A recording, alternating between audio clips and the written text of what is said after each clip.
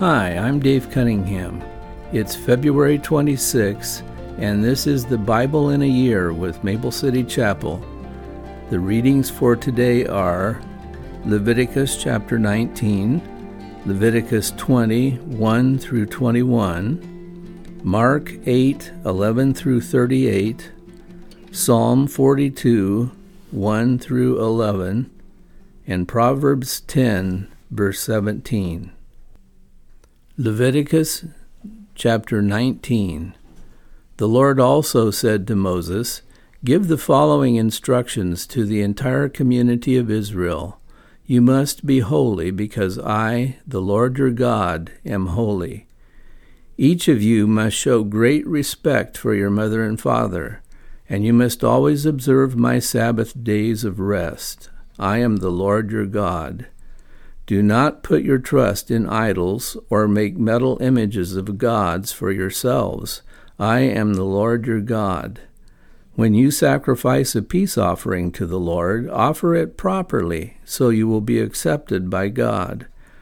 The sacrifice must be eaten on the same day you offer it, or on the next day. Whatever is left over until the third day must be completely burned up. If any of the sacrifice is eaten on the third day, it will be contaminated, and I will not accept it. Anyone who eats it on the third day will be punished for defiling what is holy to the Lord and will be cut off from the community. When you harvest the crops of your land, do not harvest the grain along the edges of your fields, and do not pick up what the harvesters drop. It is the same with your grape crop. Do not strip every last bunch of grapes from the vines, and do not pick up the grapes that fall to the ground.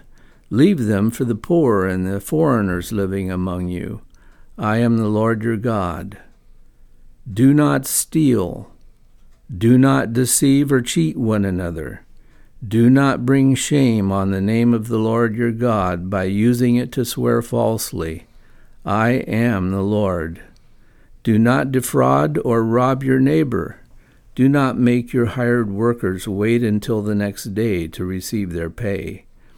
Do not insult the deaf or cause the blind to stumble. You must fear your God. I am the Lord. Do not twist justice in legal matters by favoring the poor or being partial to the rich and powerful. Always judge people fairly. Do not spread slanderous gossip among your people. Do not stand idly by when your neighbor's life is threatened. I am the Lord. Do not nurse hatred in your heart for any of your relatives. Confront people directly so you will not be held guilty for their sin. Do not seek revenge or bear a grudge against a fellow Israelite, but love your neighbor as yourself. I am the Lord. You must obey all my decrees. Do not mate two different kinds of animals. Do not plant your field with two different kinds of seed. Do not wear clothing woven from two different kinds of thread. If a man has sex with a slave girl whose freedom has never been purchased, but who is committed to become another man's wife, he must pay full compensation to her master. But since she is not a free woman, neither the man nor the woman will be put to death.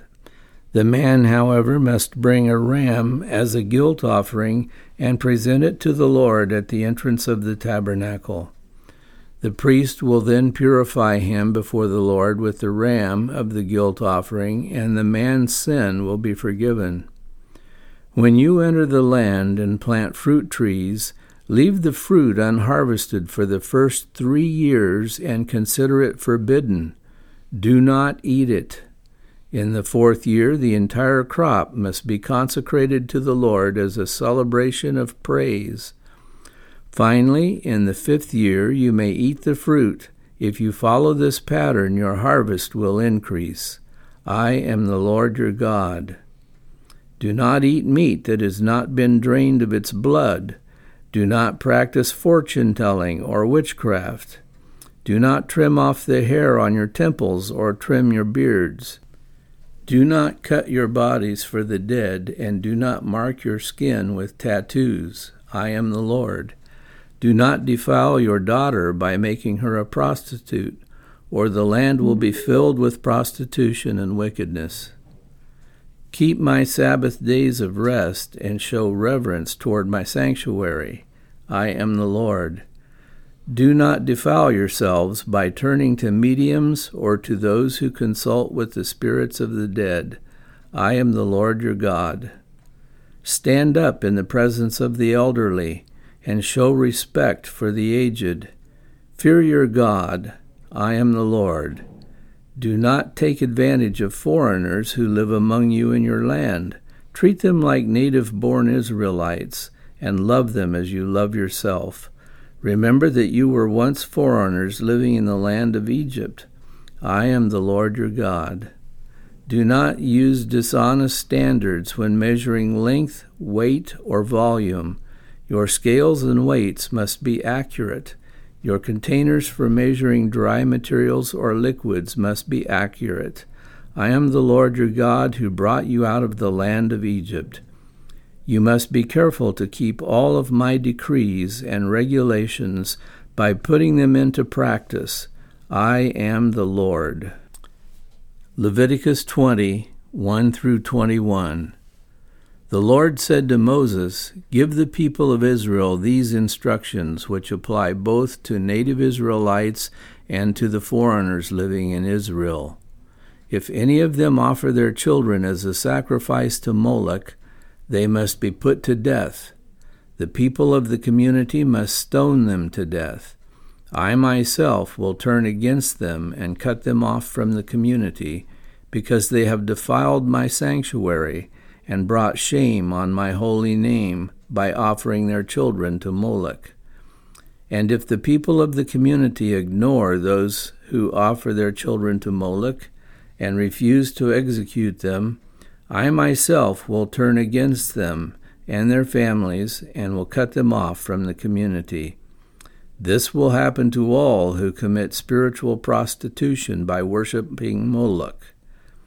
I will also turn against those who commit spiritual prostitution by putting their trust in mediums or in those who consult the spirits of the dead. I will cut them off from the community. So set yourselves apart to be holy, for I am the Lord your God. Keep all my decrees by putting them into practice, for I am the Lord who makes you holy. Anyone who dishonors father or mother must be put to death. Such a person is guilty of a capital offense. If a man commits adultery with his neighbor's wife, both the man and the woman who have committed adultery must be put to death. If a man violates his father by having sex with one of his father's wives, both the man and the woman must be put to death, for they are guilty of a capital offense. If a man has sex with his daughter-in-law, both must be put to death. They have committed a perverse act and are guilty of a capital offense. If a man practices homosexuality, having sex with another man as with a woman, both men have committed a detestable act. They must both be put to death, for they are guilty of a capital offense.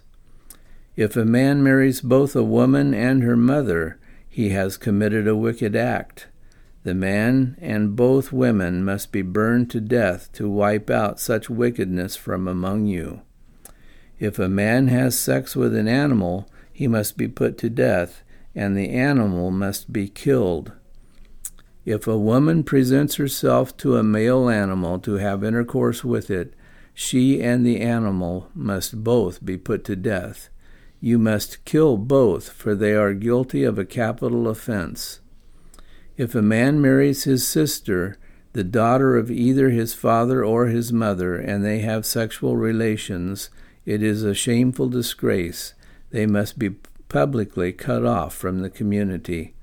Since the man has violated his sister, he will be punished for his sin. If a man has sexual relations with a woman during her menstrual period, both of them must be cut off from the community, for together they have exposed the source of her blood flow. Do not have sexual relations with your aunt, whether your mother's sister or your father's sister. This would dishonor a close relative. Both parties are guilty and will be punished for their sin. If a man has sex with his uncle's wife, he has violated his uncle. Both the man and woman will be punished for their sin, and they will die childless. If a man marries his brother's wife, it is an act of impurity. He has violated his brother, and the guilty couple will remain childless. Mark chapter 8, verses 11 through 38. When the Pharisees heard that Jesus had arrived, they came and started to argue with him. Testing him, they demanded that he show them a miraculous sign from heaven to prove his authority. When he heard this, he sighed deeply in his spirit and said, "Why do these people keep demanding a miraculous sign? I tell you the truth, I will not give this generation any such sign." So he got back into the boat and left them, and he crossed to the other side of the lake. But the disciples had forgotten to bring any food. They had only one loaf of bread with them in the boat. As they were crossing the lake, Jesus warned them, "Watch out! Be aware of the yeast of the Pharisees and of Herod." At this they began to argue with each other because they had not brought any bread. Jesus knew what they were saying, so he said, "Why are you arguing about having no bread? Don't you know or understand even yet? Are your hearts too hard to take it in? You have eyes, can't you see? You have ears, can't you hear? Don't you remember anything at all? When I fed the 5,000 with 5 loaves of bread, how many baskets of leftovers did you pick up afterward?" 12, they said. "And when I fed the 4,000 with 7 loaves, how many large baskets of leftovers did you pick up?" 7, they said. "Don't you understand yet?" he asked them.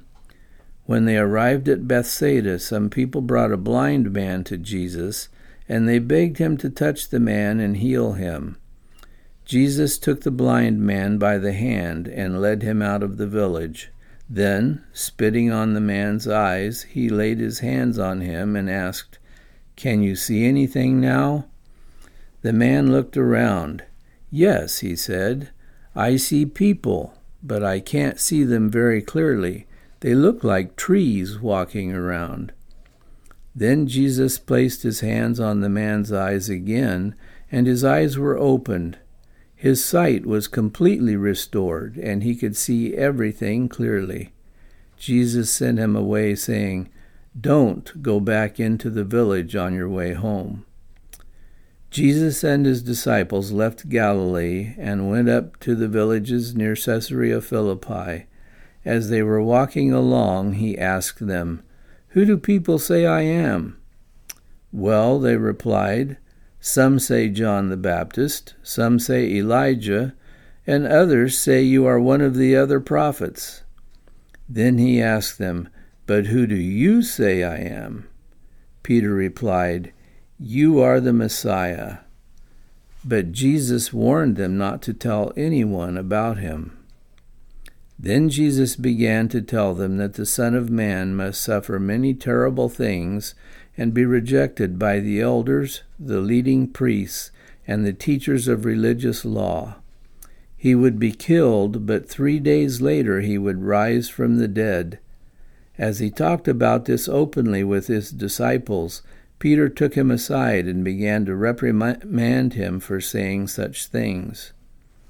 Jesus turned around and looked at his disciples, then reprimanded Peter. "Get away from me, Satan," he said. "You are seeing things merely from a human point of view, not from God's." Then, calling the crowd to join his disciples, he said, "If any of you wants to be my follower, you must give up your own way, take up your cross, and follow me. If you try to hang on to your life, you will lose it. But if you give up your life for my sake and for the sake of the good news, you will save it. And what do you benefit if you gain the whole world but lose your own soul? Is anything worth more than your soul?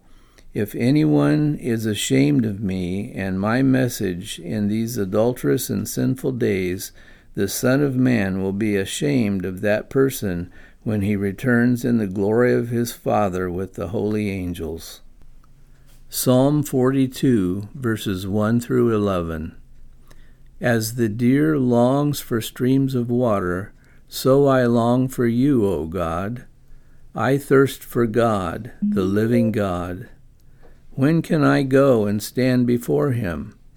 Day and night I have only tears for food, while my enemies continually taunt me, saying, "Where is this God of yours?" My heart is breaking as I remember how it used to be.